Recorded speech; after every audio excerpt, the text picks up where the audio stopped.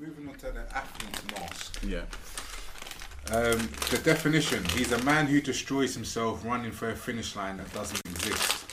From page 43, to be a football player, a pro football player, was to be a man. As Joe said in his popular TED talk in Baltimore, the city where he made his name as a football player. Culturally, we associate masculinity with athletic ability, size or strength, or some sort of skill set that allows you to compete on the playground and win. Is there a negative perspective to have from that outlook of being a man? Is there anything? Sorry, repeat that just one last time. I do apologise. What, the excerpt or the question? The question. Is there a negative perspective to have from saying we associate masculinity with being athletic, with athletic ability, size or strength, or some sort of skill set that allows you to compete on the playground and win?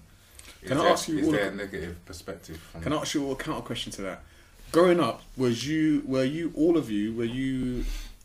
maybe not Adele, well Adele, you can answer it as well, but it's particularly to the guys. Were you encouraged by one of your parents to be involved in some kind of sport, athletic, some kind of athletic sport? Mm-hmm. Yeah, definitely, absolutely. Why do you think that was? I was naturally good at sport. No, but why do you think you were encouraged? Is that why, or do you like what do you? Going out to the nucleus of it. I enjoyed playing sport, and my mum and dad were athletic and sporty, so it was natural for me to be sporty, and I had a lot of energy, so I'd always, whatever I seemed to pick up, whether it was running, playing football, table tennis, whatever it may be, I was decent at it, at least, you know what I mean? I was at a good level, so I was always encouraged to continue to play sport, but at the same time I was also raised in a house where it's not just about sport, you have to do your books. Okay. So that's one aspect, but again, that may be a cultural or individual thing. But my question going back to is that a negative perspective to have in terms of masculinity being about athleticism?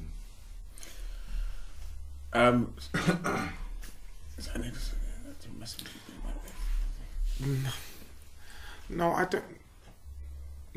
I mean, no, I don't. I mean, there's a few things. I'm not too sure. I know we're talking about athletic. Well, obviously, we're talking about the athletic mask here.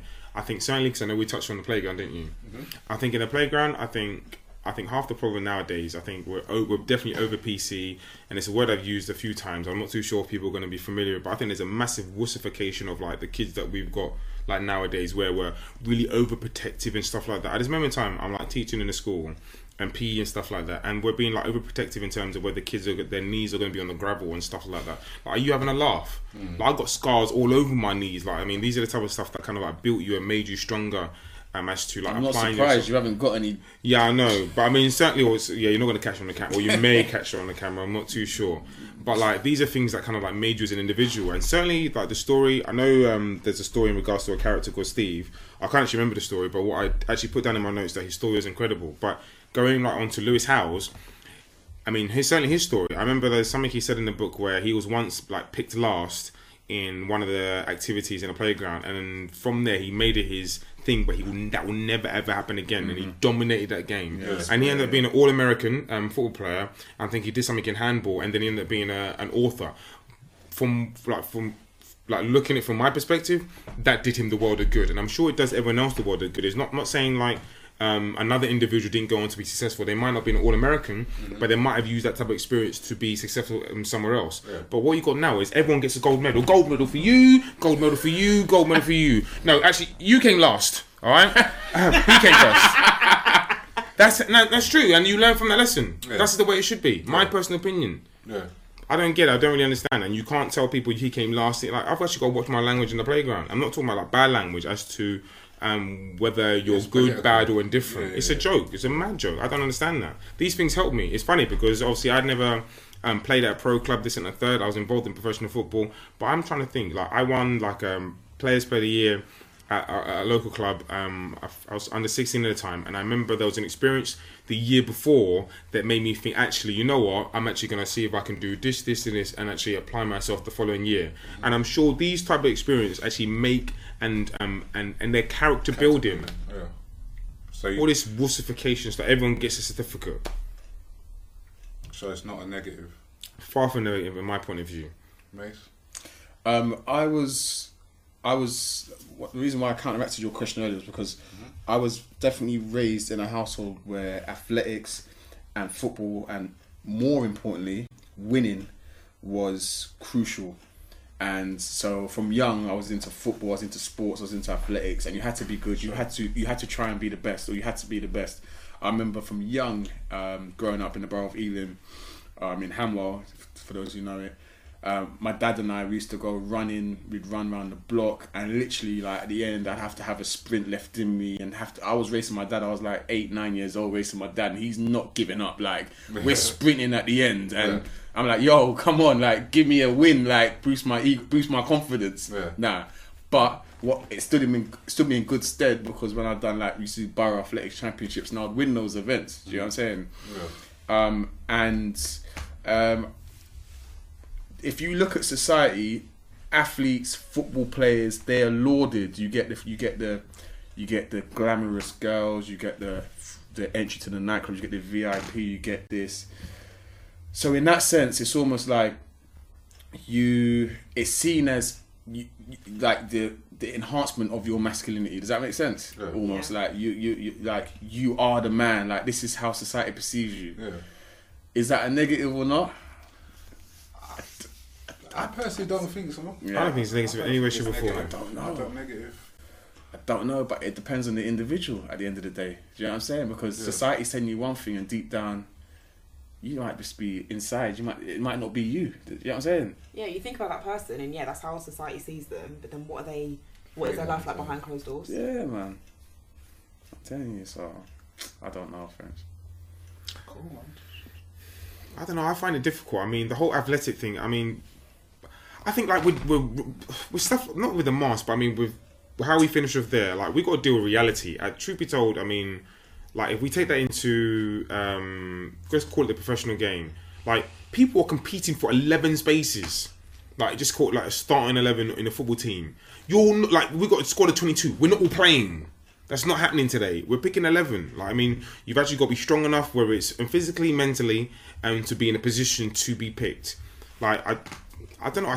I mean, I'm in a place where, I mean, the educational system, I'm not going to use any like derogatory terms in regards to the educational system, but I think it's in a real place where, I don't know, I haven't even got the words to kind of like describe where the place is in this moment, but I think it's definitely real PC at the moment. Everyone's tiptoeing over this and tiptoeing over that kind of thing. But yeah, it's really inclusive, which is not a problem. But let's be honest, I mean, there are those who are good at this and those who are unfortunately not so good at that. Alright, so moving on. What's your thoughts? Yeah, I said it's not a negative. Okay.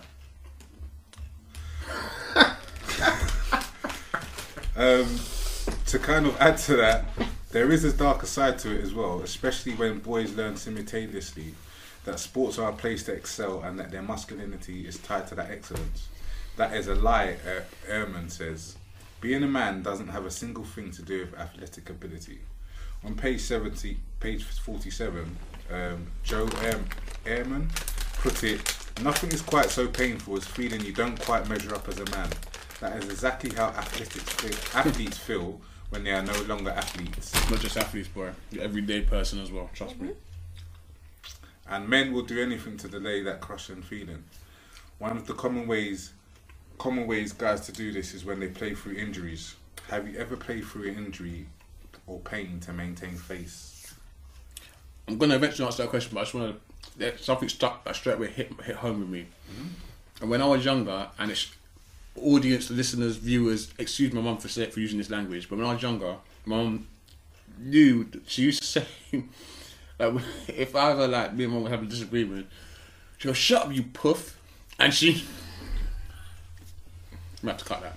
But she knew that would grind my gears, because it's just, it makes you feel so demasculated. Yeah. Easy for you to say. Doesn't matter. Go on.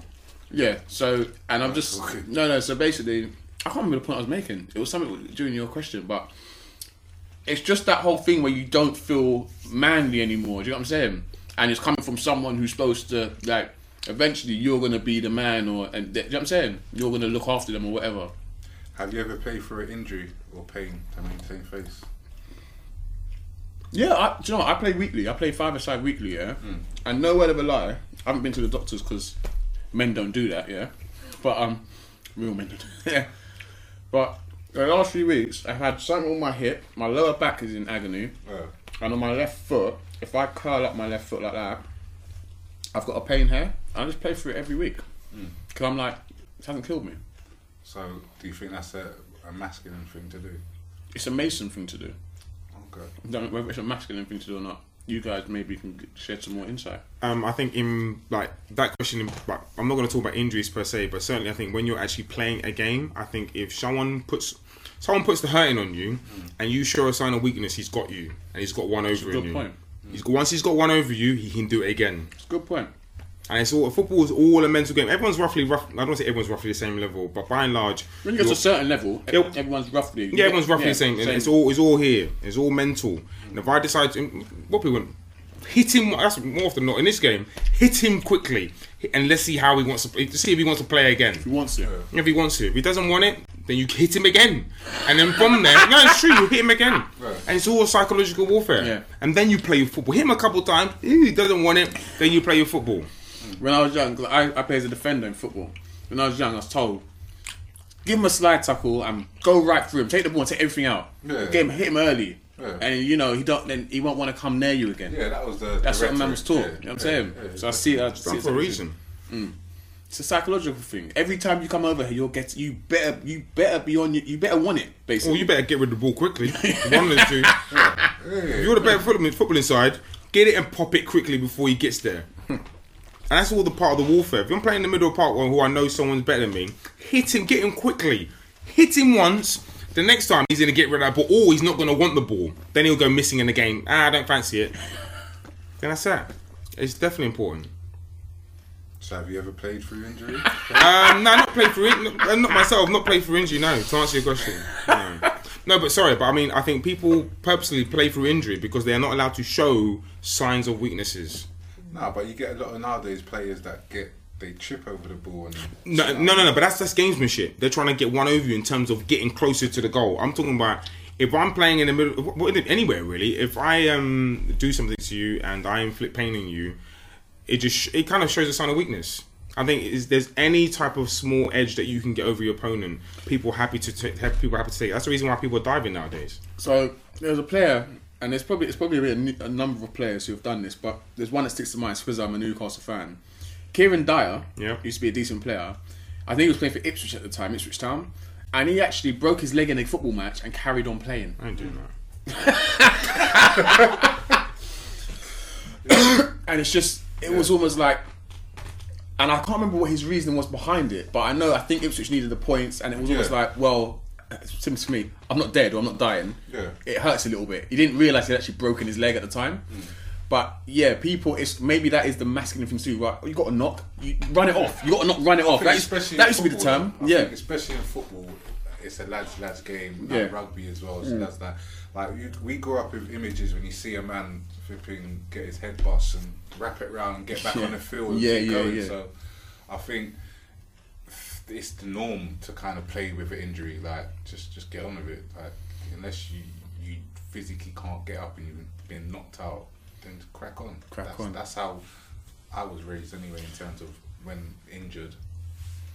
Adele, did you play many sports when you were younger? No. Oh. Netball. But it's not really. I say French. That's why we both got knee problems now. Exactly. No, I was only netball. It wasn't aggressive, but I can see, as you said, the kind of psychology behind. You're hurt, but you keep going, and I guess in that context, you're also part of a team. So if you drop out, you're also letting the team down as well. Yeah, there is that aspect of it. Yeah. When a player literally gets depleted and knocked flat, then gets back in the game, fans go crazy. But when that player seeks medical attention or takes himself out of the game, the reaction is often indifferent or worse.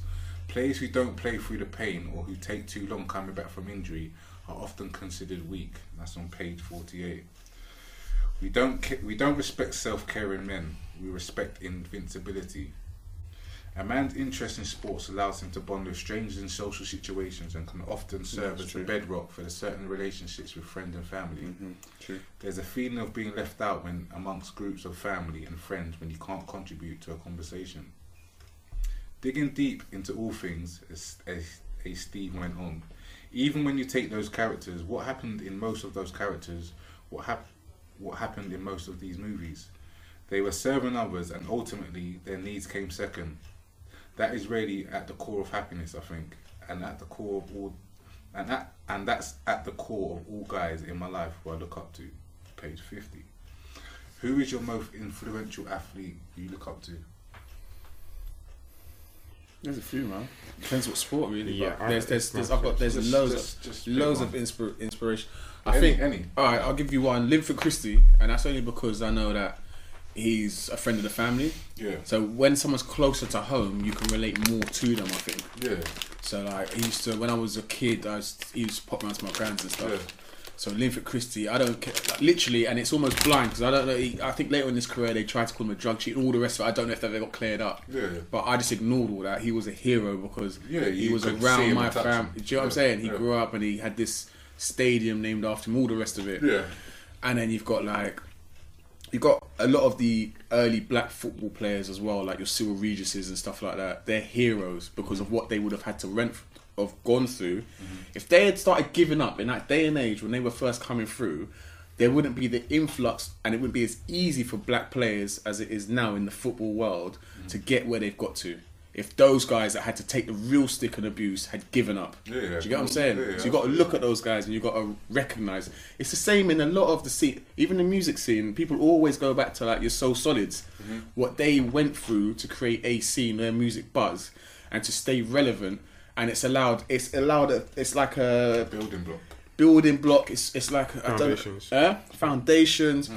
Whereby now you've got this influx of young people who can actually come out of flipping school, college, not academically the best, and one of the other alternative options is now a career in music, or do you know what I mean? Yeah. So you've got so many influences. I can mainly relate them to athletics, football, boxing as well, like people like Lennox Lewis, people like that. So there's many influences, man. There's more than that. There's more. I think it's sports related, but there's a lot more. Yeah. And I was talking about more because we're on athletic. Yeah. So those people I could look at and say they're inspirational figures, and not say I follow their path because I haven't been blessed with a gift to be as athletic as them to make a career out of it. But it definitely resonates with you that my people can make a living and kind of progress forward and are recognised for their value in society, and you know, you kind of get your MBEs, your OBs and all the rest of it. Do you know what I mean? There's a recognition there. Even Wiley, we've grown up in his era when we were going to these under 18s and all the rest of it, where it was a couple of quid to get in, 100 people in the venue going bananas, and you know what I mean? He's brought through such a culture. It's amazing. It's good. It's amazing. It's proud. It's proud to be part of that generation, even if you haven't actually actively influenced yourself. Do you know what I mean? Yeah, absolutely. Like probably just kind of like taking a leaf out of kind of Mason's book. Well, no, going in the opposite direction. Obviously, he spoke about people from the past. If I think of someone who's maybe inspired me in this generation, I would have went with someone maybe like Clarence Seedorf, someone again who's black. But at the same time, when I look back as to his history, certainly in football, from a very young age, he was able to accomplish things which not any other footballer could have done in terms of winning the European Cup at a really young age. But then he's gone to move to Italy. He's been very successful in Italy. Then he's done the same thing, moved to Spain and been very successful in Spain. And he seems to have done things which I ultimately would love to do as well, in terms of maybe living in other countries and being successful there as well. So he's someone who I definitely aspire to, and also very articulate. And I think he's known across football as like a real gentleman kind of thing. So I'd say someone like him personally, kind of like an idol or someone you look up to anyway. Cool. Adele, is there any influential athletes you look up to? Not necessarily that I look up to. Even influences in your professional field, maybe. In my professional field. Yeah. I mean, what? You know what, it's so funny. She wasn't directly in my professional field as such, but Nina Simone. Mm-hmm. So as a black woman who had mental health problems, but in an era where you had to really kind of fight for black people's rights, and she, despite her problems, she still was on that kind of pillar and took that stand for black people. Yeah, that's something I'll always kind of take with me in that sense. But in terms of athletics, I think for my parents growing up, it wasn't really a football household. Yeah. It's cricket. Yeah. And my dad is obsessed with cricket, and especially Brian Lara. Yeah. She knew that was coming out your mouth. And I think something that was always instilled, kind of what you were saying, that when you do anything outside the home, you're kind of representing your family and what you do. And my parents always kind of instilled in me that as a West Indian, you've got to always try and put black people, West Indians, on the map in everything you do. So even in my role in psychology, I think 90% of the workforces that I've worked in, I've always been the only black from psychology. So yeah. Do you know what's crazy? And I take it to another level as well, Adele. So, like Pocker touched on earlier, that I like to travel. Pocker likes to travel. I like to travel a lot. But I've been into certain countries where literally people have said to me, "What the hell are you doing going there?" And I've done like little teaching excursions and stuff in these countries. And one of the things, and I'm not no like martyr or anything like that, but one of the things that I love to showcase is that a lot of these countries, there might not be many black people in their country. They might not have met many black people who were not from their country as well. They've only just seen athletes and so on TV. And so when they see your everyday person, I don't think we sometimes realise how important it is that we portray ourselves, that we're not all, because sometimes you get these various news stations, they only portray certain things going in society that are bad. And it's important that when they meet your everyday person, actually, we're educated, we're trying to get on in life, we can have a conversation, we're interested in historical sites in the world and cultural events. And when I've done certain teaching excursions in certain countries which are not maybe frequented by a lot of black people, they warm to me, and they can't believe it. They're like, first they're like, where were you born? I'm like, UK, London. And they're like, what about, no, but you lived there, but where were you born? No, I was born there. My parents too. Like, yeah. Oh, okay. And then I start speaking, and they warm to me. By the end of like these teaching excursions, they're like, oh, take my number, come and visit whenever you want to come. I have a apartment in city centre, and I'm just like, what we need to realise is that when they have their offspring, when the next generation comes through, they can talk about that one experience where they had an amazing time meeting me or whoever else, and actually they're not all like that. Like, he's like, get to know that person. Do you know what I mean? It's so like important. That preconception. Exactly. And and that's one of the things I love. I'm into football big time. One of the things I love about football is it can break down so many barriers. You've got someone in this day and age right now, I think it's Mohamed Salah. He is on fire, and he's a Muslim guy. You know how Muslims at the moment in society are portrayed, and you've got thousands of Scousers screaming his name from the terraces. Do you know what that does in terms of breaking down racial barriers in society? It does wonders. It does absolute wonders, and that's what I love about the power of not just football but sports. It's like it proper hits home to me when someone like Mo Salah. You've got thousands screaming his name who might have had these preconceived ideas from the news that all of this, do this and what, and no, actually he's a lovely guy. You can see from his demeanour, he's down to earth, and literally him playing for Liverpool could save 10 families from being abused on certain roads in Merseyside. Do you get what I'm saying? They got Literally, 100% believe that. I'm telling you, it's so, 100% people believe don't realise the power of sport. They really don't. 100% believe that.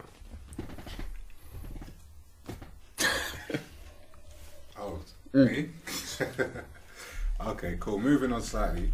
As athletes, we're obsessed with how we look, with how we perform, and with winning. We're consumed by competition as the measuring stick for our manhood. But our self-worth has nothing to do with those images. It has to do with our values and principles. That's coming from page 58. Specifically, our self-worth has less to do with our physical contributions to the world, and much more to do with our relationships and the positive legacy that we leave behind. It goes on to say what's available when you drop this athletic mask. Again, it's a bit similar to similar. So the previous topic. Shall I read them off, list them off? You got them. Sorry, Yeah. sorry. Do you mind if I just go before that? That's I see, like, in regards to dropping the mask, I think there was a story, I think maybe just before the end, about a character called Steve. I'm not too sure what type of sportsman he was. I'm just going to say he played for the NFL. I think it goes on to touch on that he was making, I think, approximately, say, $3 million per year, and I think timekeeping was very, very important for him. I think there was, at one point, I think he was unable to make a flight, and obviously because timekeeping was really, really important to him, I think he rented a car. He rented a car. Yeah, So he rented a car, and I'm looking at the story right now. It was some kind of storm or bad weather conditions. Yeah, definitely right. And I think I think he went through. It wasn't a puddle, but I'm going to say he went through some type of like puddle or pool of water, and had a crash. And he happened to be fine, but not long after that, in the same incident, someone else actually went through the water as well, and actually had a really, really bad crash. And I think he managed to help the person. I'm not too sure whether the person survived or not. They did. He pulled. So what he done? They had a bad crash. The car flipped, and because of all the infusion running through his body, he somehow managed to get the back door open and drag them out. Yeah, talking about adrenaline and stuff like that. Yeah, adrenaline. Yeah, and then from there, I think, he kind of like, from being an avid sports performer or professional, he decided, I think, not too long after that, he kind of retired from the sport, really. And that, I think he realised probably there's more to life than sports and stuff like that. And that's where, kind of like maybe in closing the chapter, you're talking about the taking off or the unveiling of the mask kind of thing. Where put everything into perspective. Yeah. Because I think one of the things that came up earlier in that story, his wife had just had a baby. That was it. That's why he was away. Yeah, his wife had just had a baby, and she wanted him to stay for another day or a few hours. He said, I've got a game. And then he had this big accident, and he realised there's a lot more to life than me earning this $3 million a year and playing this sport. My wife needs me. And I think he kind of, you're going to cry. That's his kind of epiphany though, isn't it? Yeah, and exactly. Yeah. And he realised, you know what? I've got a family at home. $3 million a year. Do I need it still? Do you know what I mean? Mm-hmm. Like, it's not important. Like money is, in the society we live in, money is important. It almost equivalents to freedom, choice. Yeah. But at the same time, if you've got it, how much do you really need? Do you know what I mean? Mm-hmm. How much you really need, and think about what's going on apart from that. What's important to you? Bigger than yourself. And it's amazing because I know in this book they've got a couple quotes obviously in bold. So like a couple of the bold ones I think within the story are to armchair psychologies. I think it says for a second. I think what happened to Steve in that moment was that the athletic mask ripped off, and I think the second one, which is quite good, I think, is you know it's cool to have a Super Bowl ring. He told me, but dude, in 10 years' time, nobody's gonna care. Nobody will ever remember my name, but they'll remember if I impact their life. Obviously, talking about the individual who had the accident. That's why I'm retiring from National League football. I want to have a legacy. I want to have an impact. And he goes on to say again in bold, prosperity, Steve said, is a combination of health, wealth, happiness, and love. And I gravitate towards people like that because I want that in my own life, and I want to share that with people as well.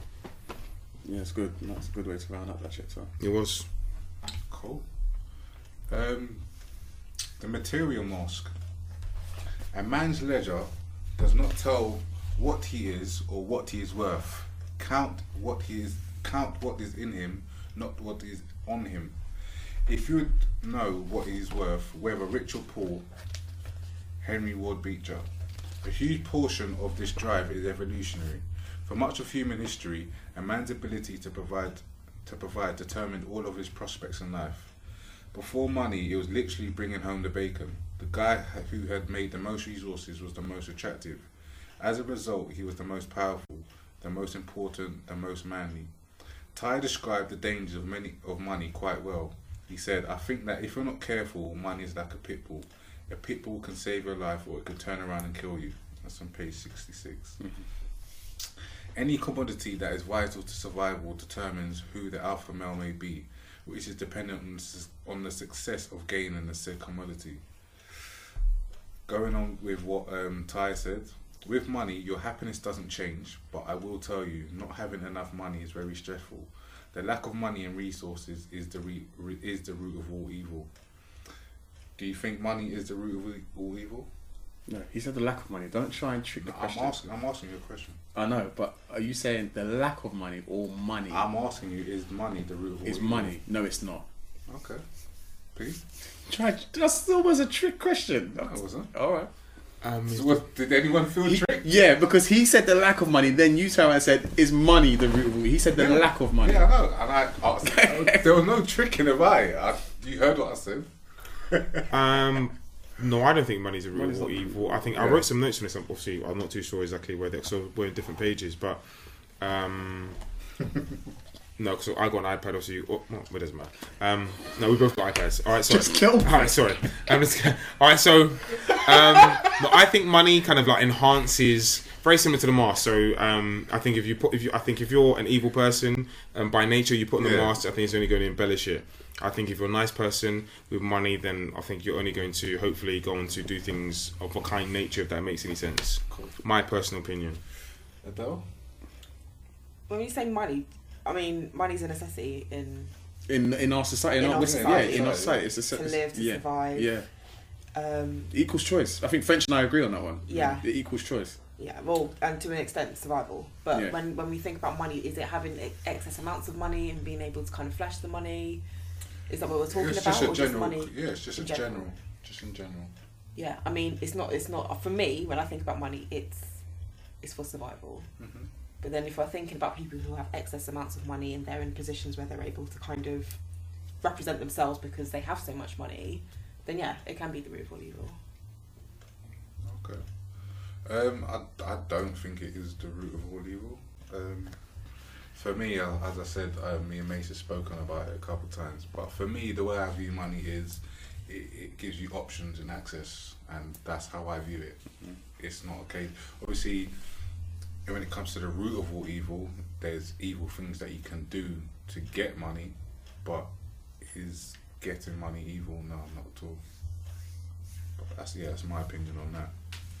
Shame and uncertainty are only a few short steps away from depression and anxiety. Separately or together, those emotions can drive you to the brink. They can blot out everything else in your life and literally make you crazy. That's on page 68. Mm-hmm. Does shame and uncertainty come to mind when you're low on peas? Did you add that in yourself?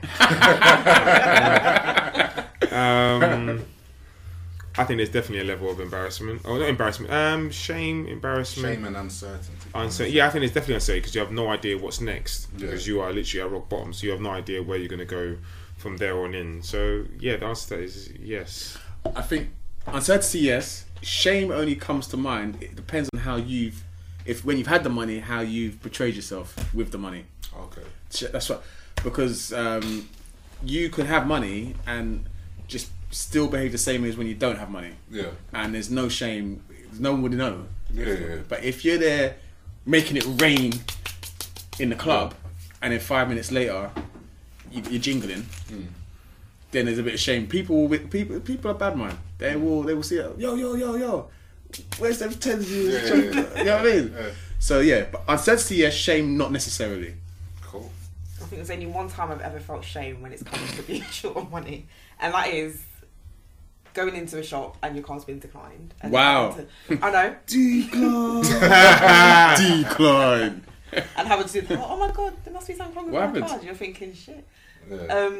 No, just it was payday, but I hadn't cleared in time. That was it. That was it. But that was enough for me to feel shame and think, wow, like, Yeah, don't ever find that's yourself in that position again. understandable. That's what I was going to say, a story. No, I will say anyway, I don't care.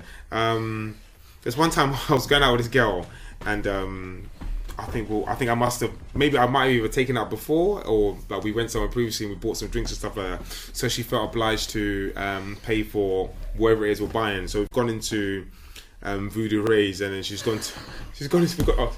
I've mentioned Voodoo Rays a few times, haven't I? Every episode, I know, this guy yeah, mentions same. Voodoo Rays. So we've gone into Voodoo Rays. So we've gone into Voodoo Rays. We've gone into Voodoo Rays, and she's been like, "I got this. Don't worry."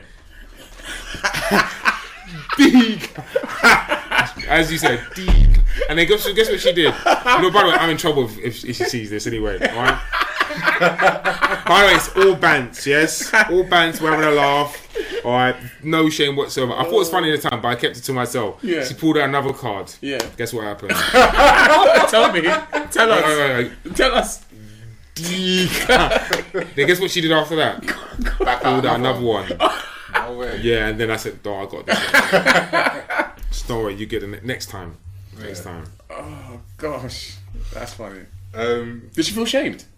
No, I made her comfortable, so don't worry about it. It's not a problem. She wasn't like, oh, like proper like, I'm so sorry. This never happens. To No, me. I think she was a bit sheepish to begin with the first one, and after the second, I thought, bloody hell, man. So I you're feeling shamed. I think who's that swim in the Olympics? Which one? Oh god, a couple Olympics ago, where the black guy in the swimming pool, where he was like swimming for like say 2, Eric 3. the Eagle or That's something. it, Eric the Eagle. Yeah, Eagle. Was swimming for like 5 minutes after everyone had finished, trying to finish the race. I was like, love, I got this. Don't worry. Oh gosh. Most guys who feel that shame and anxiety attempt to compensate for it. I was no different because I felt so low. I would fantasize that someday I would be rich. My wealth would mean that I finally mattered. I could rest easy knowing that I could afford to live up to my obligations as a man and not be a burden on my family or anyone else. Do you agree or have empathy with this statement at all? I definitely empathise with the statement. I think, by and large, I think a lot of men or people in general definitely want to be able to support and provide for their family. Is it a be-all and end-all? I'm not too sure. I think we're talking about providing for other people. I think first and foremost, people need to learn to provide for themselves. But I think that is generally, I'm going to say that's probably the goal for everybody. I'm going to say they want to be able to provide for their family. So I can definitely empathise with that thought. Mate, I'm agreeing with Pops. I think everyone's in agreement with that, really. This is where the material mask so often gets in men's way. Wearing this mask compels you to a highlight that are not beneficial to your ability to establish real lasting self-worth. Curating these superficial trappings requires time and energy that you could otherwise use to cultivate the real you hiding behind the mask. Is stunting an effort, or is it a positive or a negative? It's BS. Yeah, that's what it is. Can't stand it. So repeat that again. BS. Can't stand it. No, I want to hear it. So I highlight. Alright, so this is the material mask. I think it's in men's way. And it is an effort. Yeah, it's And definitely. did you say waste of time as well? Did you No, say it was? is stunting an effort, Or- and is it positive or negative? It's an effort. I don't know. Do you know? What? Alright, I'll be honest. Let me put my serious hat on. It is an effort stunting. Like you're making a conscious effort to stunt, to look a certain way, to flash certain cash. You have certain jewelry, watches, whatever it is. Your attire, your clothing, your garments. Positive or negative? It's. I think it's double-edged sword. Yeah. So positive, because if you're aspiring, even if this person they're stunting, they ain't got BS in the bank account or don't have their own property or whatever it is, you stunting can actually aspire someone to want to achieve, like in their own field. Do you get what I'm saying? Yeah, absolutely. At the same time, it's a negative because don't portray you're living this life and living this way. And all of these rap videos are springing to mind right now. And make someone feel lesser and go out and do a madness to go and get the P's to do the same thing you're doing. There's bigger things to worry about in life. And one of the things, because I'm not on this Instagram thing apart from with the Fully Booked Camp here, since these guys have introduced me to Instagram, I say nothing. I'm just. I don't know what the joke is. But anyway, since these guys have introduced me to Instagram, I've had a few searches. And one of the things that really pees me off, literally, like, a couple of people get money and they all wear the same, they promote the same type of garments. And I'm just like, do you see what you're doing? Like, it's just shameful. Like, it always looks, it's embarrassing, it's awful. Like, is that the pillock of success? Pillock? Pillar.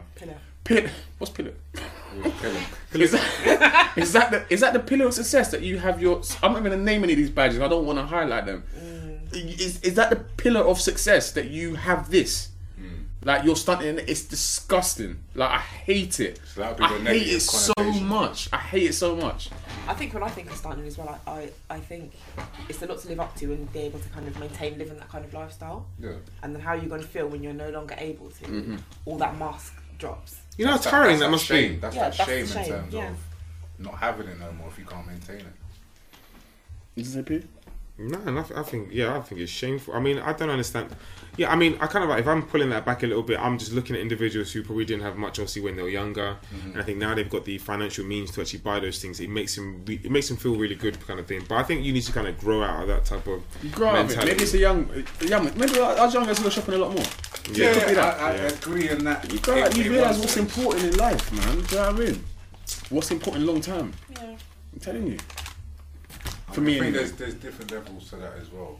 terms of, I think as a culture, we tend to stunt when we don't have anything in general. Do you know what I mean? But I think more going on your point, Mace, there are positive and negatives to it. I think when you're doing it to inspire people and it's actually inspiring people, but without having to do the things that may be negative, I think that's a positive thing in itself. But when you start doing things to get like a negative, not even a negative reaction, but when you start doing negative things to get what you're seeing, and you're just doing the same thing, then obviously it becomes a cycle, and it's negative. Listen, everyone's got like we've all got inbuilt survival techniques and all the rest of it. Like there's certain things that are not lawfully accepted, but I understand why people need to do it. And if you're doing it for the right reason, it might be wrong. You're doing it for the right reason. You're not going out to go to Selfridges and spend $2,000 on a stupid top. But your mum's got bills and you need a roof over your head and you have to do this. You're not killing anyone, but you have to go and do certain things to make sure those bills can be paid so you have a roof over your head. I'm not saying I agree, but I understand. Yeah. Don't go and buy something for $2,000 and put on your chest and you got red letter bills coming through the post. I'm sorry, I'm not agreeing with that. Do you get what I'm saying? Yeah. But the majority of the time when it does come to stunting, it's more that kind of self-fulfilling. It's to fulfill a sense of self rather than it. Yeah. To pay bills. It's that mask. It's that material mask, isn't it? The irony is, for so many people, all that. Did you want to jump in there, Picos? No, semi, but at the same time, I think people. No, what I wanted to touch on actually was, I mean, we had this conversation before, actually, in regards to like sharing stuff on Instagram. I think it was when I was away. I think Mason touched on a point with a post maybe I shared, and it might not be in that specific post, but I think the question he asked was, why did you put that post up? I forget the context of the conversation. He goes, was it a case of not me showing off? And I think I went on to say, actually, I felt really, really good at that time, like really happy at the time, and I just wanted to share with other people that I'm actually happy, that I was really happy. And I did a lot of posts at the time, and not that we went on a back and forth thing, but he was actually. I was raising a point. He was raising a point. My point was, and it's come back to something we discussed earlier about the need to share, the need to share, the greatness in sharing a lovely moment that you've had in your life with a significant, not even a significant other, but just another. Yeah. That I feel will allow you to have a bond for life because only you two share that experience. Yeah. And I think it was you were in somewhere like Nicaragua. Yeah, was you in Nicaragua? Yeah. You was in Nicaragua, and you had put like a post up and like an amazing picture, sunset view, something, or the morning sun, or something like that. And I said to you, like, if you're so happy being so alone, why do you need to share that with people and to get likes and to get comments? If you're happy being alone, why do you need to share that? Why don't you take the picture and leave it on your phone? And I said it's because for me, we love to share and have a sense of sharing that moment with other people, and we can go back on that memory, even if it's an Instagram post, go back on the memory and talk about it, because that's what makes life for me. Do you get what I'm saying? When you can share and talk about those experiences. Yeah. And you disagreed. You said I just felt so lovely at the time. I just wanted to show it. No, I just wanted to put it out there. But why? Why the need? You can just put it on your own phone and look at yourself. No, I think it's funny. He was saying that. I was thinking to myself, actually, he's saying what I said. So I don't know. I'm not saying that he's misquoting what he said, but for me, it was about. Want to share with other people as to how happy I was at the time. I think there's nothing wrong with that. I mean, whereas other people might have different motives as to why they're sharing this and that. I think in this example here, I think the guy's he's talking about being on a first class seat. I'm not too sure if he's on a train or a plane, and he's taking a picture that he's on a first class seat. I ain't doing all that. I ain't got time for that. I'm taking a picture that I'm in first class. I mean, personally, I'm not saying there's anything wrong with that, but that's completely different to what I was sharing. I was sharing an experience. Actually, I'm actually so happy at this moment in time. I can't actually stop smiling. I come out my door and I see a seafront. I see blue skies. I see a pool right in front of me. Drinks, girls. What more can I ask for? Breakfast. What more can I ask for? At that time in the morning. Life's good. I can't complain. I'm happy. I'm sitting in my, what do you call those things that just rock you from left to right? I was going to say a gazebo. A hammock. Life is amazing at that particular point in time. I can't complain. I'm living life for free, and I'm working. All I'm doing is just playing tunes, and that's it. You know, life is good, man. Can't complain. Why wouldn't I want to share that with the rest of the world? The irony is, Yeah, the irony. for so many people, all that materialism invalidates the quality of a person's ideas. There's nothing Ty can do to get those people to hear him, which just drives me further to convince you that they care about you screaming, "I love you," louder and louder, right in your face at the top of their lungs and the veins bulging out their neck. You don't hear the words, you only see the vulgar display. And that's from page 71. Are you inspired or disgusted by vast displays of wealth? Inspired or disgusted? It depends. That's a very good question. It depends. If you're doing it for inspiring purposes, then I do like it. If you're doing it to, I don't know, if there's a kind of like, I think gloating is the wrong word, but there's a gloating emphasis and energy behind it, then I'm like, I start kind of like frowning a little bit, kind of thing. You know, well, I don't like it. No. French? Can you go and answer it next? Sorry, Can you answer that question next? Am I inspired? Yeah. I'm or disgusted. I'm more inspired personally. Are you ever disgusted? Are you ever disgusted? Am I ever disgusted? When it's tacky and Distasteful, there's no class to it, then yeah, I am disgusted because it's just. What about when someone like Floyd Mayweather does it? Are you inspired? I'm inspired, but again, it depends on what he's doing in particular. Like, if I see someone having a whole stack of money and burning it, like, but that's a display of wealth. But I find What that display disgusting. of wealth? But it's some form of, and when you're doing a money phone and all that shit, like, that for me is not inspiring. Like, what's inspiring is if you see, again, if you want to revert back to Money Mayweather, him having his own fleet of jets or whatever it may be, or even there's many different. Good answer. varieties. Come back. Well, very good answer. Very good answer. Very good answer. But that's how I see it. I'm more inspired than I am disgusted, because I try and see the positive in terms of, this is someone that can do it. I can do the same thing, if not better, if I choose to, and I believe in myself. So I'm very inspired by vast sort of display of wealth, should I say? Yeah. No, good answer. I revert back to one of my previous points I made. Yeah. Which I pretty much laid everything on the table and just said, it depends. It's the context. It depends on, you know, if someone's going out and they're buying a $2,000 jumper when they've got bills coming through the post, or their mum's struggling to feed their little sister, and stuff like that. Like, but I went to my little cousin's birthday party. Yeah, I don't know what tune came on, and about 10% of me did find it funny at the time, but I can't remember what tune came on.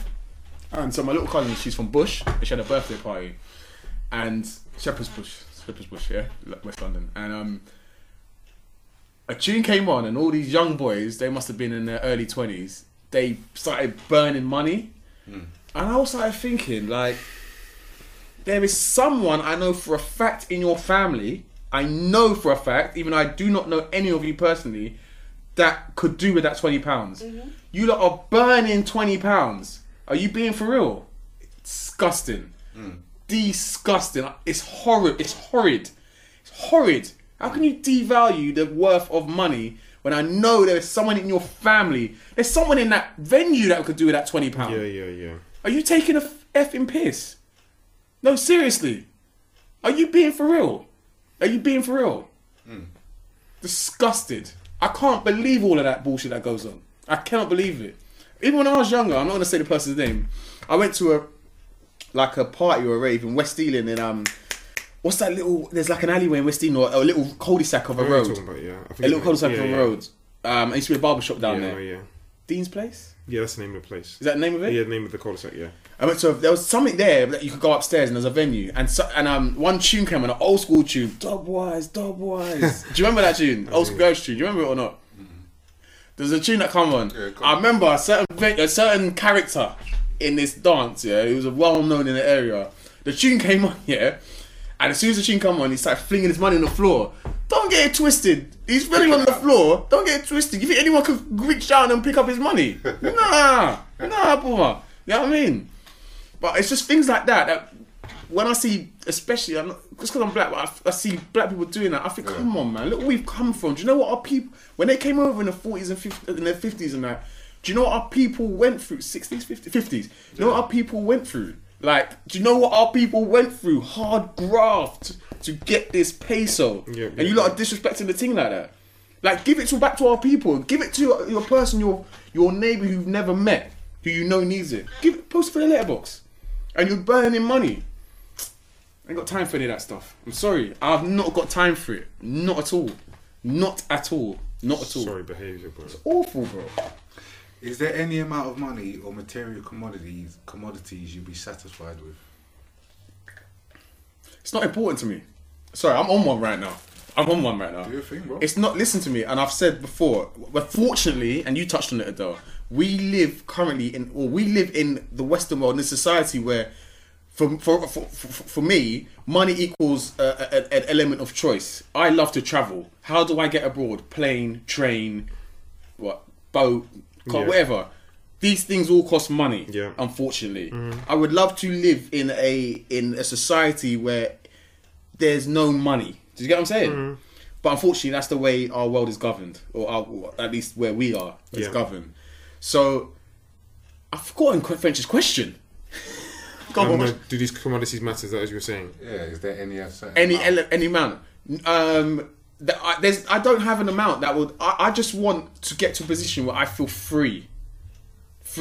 I can make any choice I want, and I don't have to think about what's in the bank or what. I want to get to that point. And then I don't know what that point is. For certain people, it'll be different points. Do you get what I'm saying? But that's the point I want to get to, where I can just feel free to make choice, because money, you cannot die with your money. Yes, you can leave it to the next generation or whatever. You can't die with your money. So just like, what's important to you? Strip away money. What is important to you? What gets you going? What gets you ticking? That's the real truth of it. Do you know what I'm saying? Yeah, I'm with you there. I think, again, you probably know me, that from my life experiences, there's nothing more than that I love than having a passion for life. And for me, that will be about things like travelling. But if I had this unlimited amount of money coming in, the amount of travelling and experience, they wouldn't have the same meaning, because it would just be disposable money. I can just do what I want, and it wouldn't have the same meaning. So, Pete, did you want to add anything to that? No, not really. I mean, like, I know on the subject of like material and stuff like that. I mean, there's a lot of things that I feel that have kind of like maybe cemented my feeling as to material. We've talked about athletic and so on and so forth, but certainly material. I remember like at college, there's one in particular individual.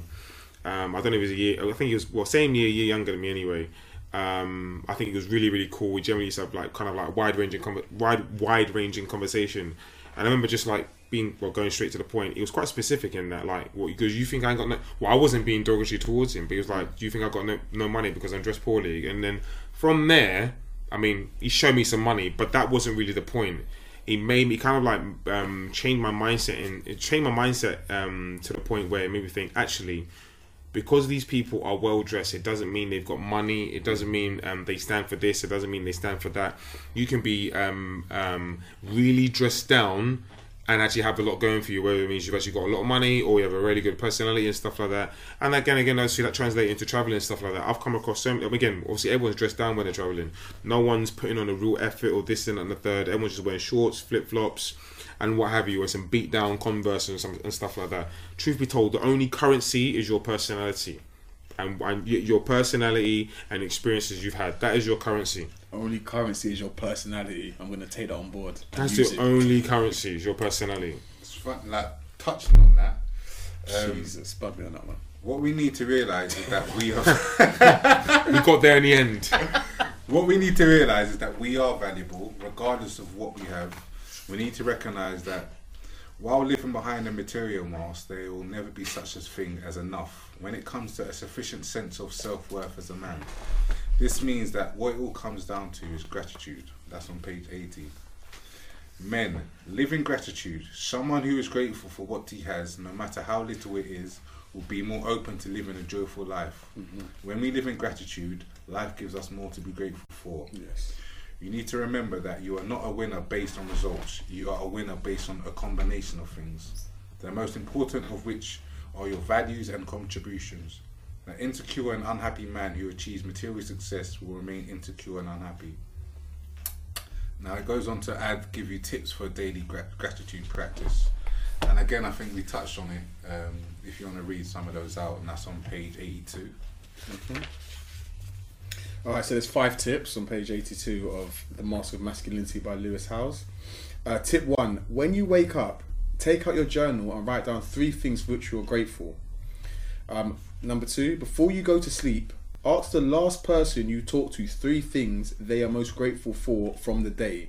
And in reply, tell them what you are grateful for from the day too. Number 3, my voicemail message asks people to share what they are most grateful for when they leave a message. Feel free to copy the idea. I won't be. Number 4, start meetings with your team or business partners with a moment that allows everyone to share what they are grateful for. I think that's important. I think that's really important. Start on a positive.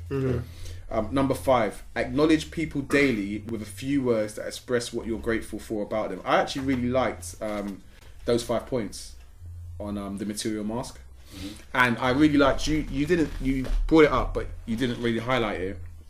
I liked the thing about the material mask where you said about gratitude, and I've said this before in maybe a previous episode, just amongst the boys, that I feel like, strive for more, but just remember what you have. Because if you're always striving but are not happy with what you have, you'll never be happy. Like, literally, always remember what gratitude. You do have. Yeah. Like, that is gratitude. Yeah, there's nothing wrong with striving, but just remember, you've got this, you've got this, you've got this. And that's why there's 5 points they reminisce as well. If you're not going to remember, note it down. 3 things you're happy for. Mother's cooking, whatever it is, you get what I'm saying? Be like note them down, because some people don't have, a lot of people don't have what you have. You don't realise it because you're too busy seeing what the next person has, what you don't have. Does that make sense? Yeah, no, I'd write down 3 things every day, part of my 5-minute journal.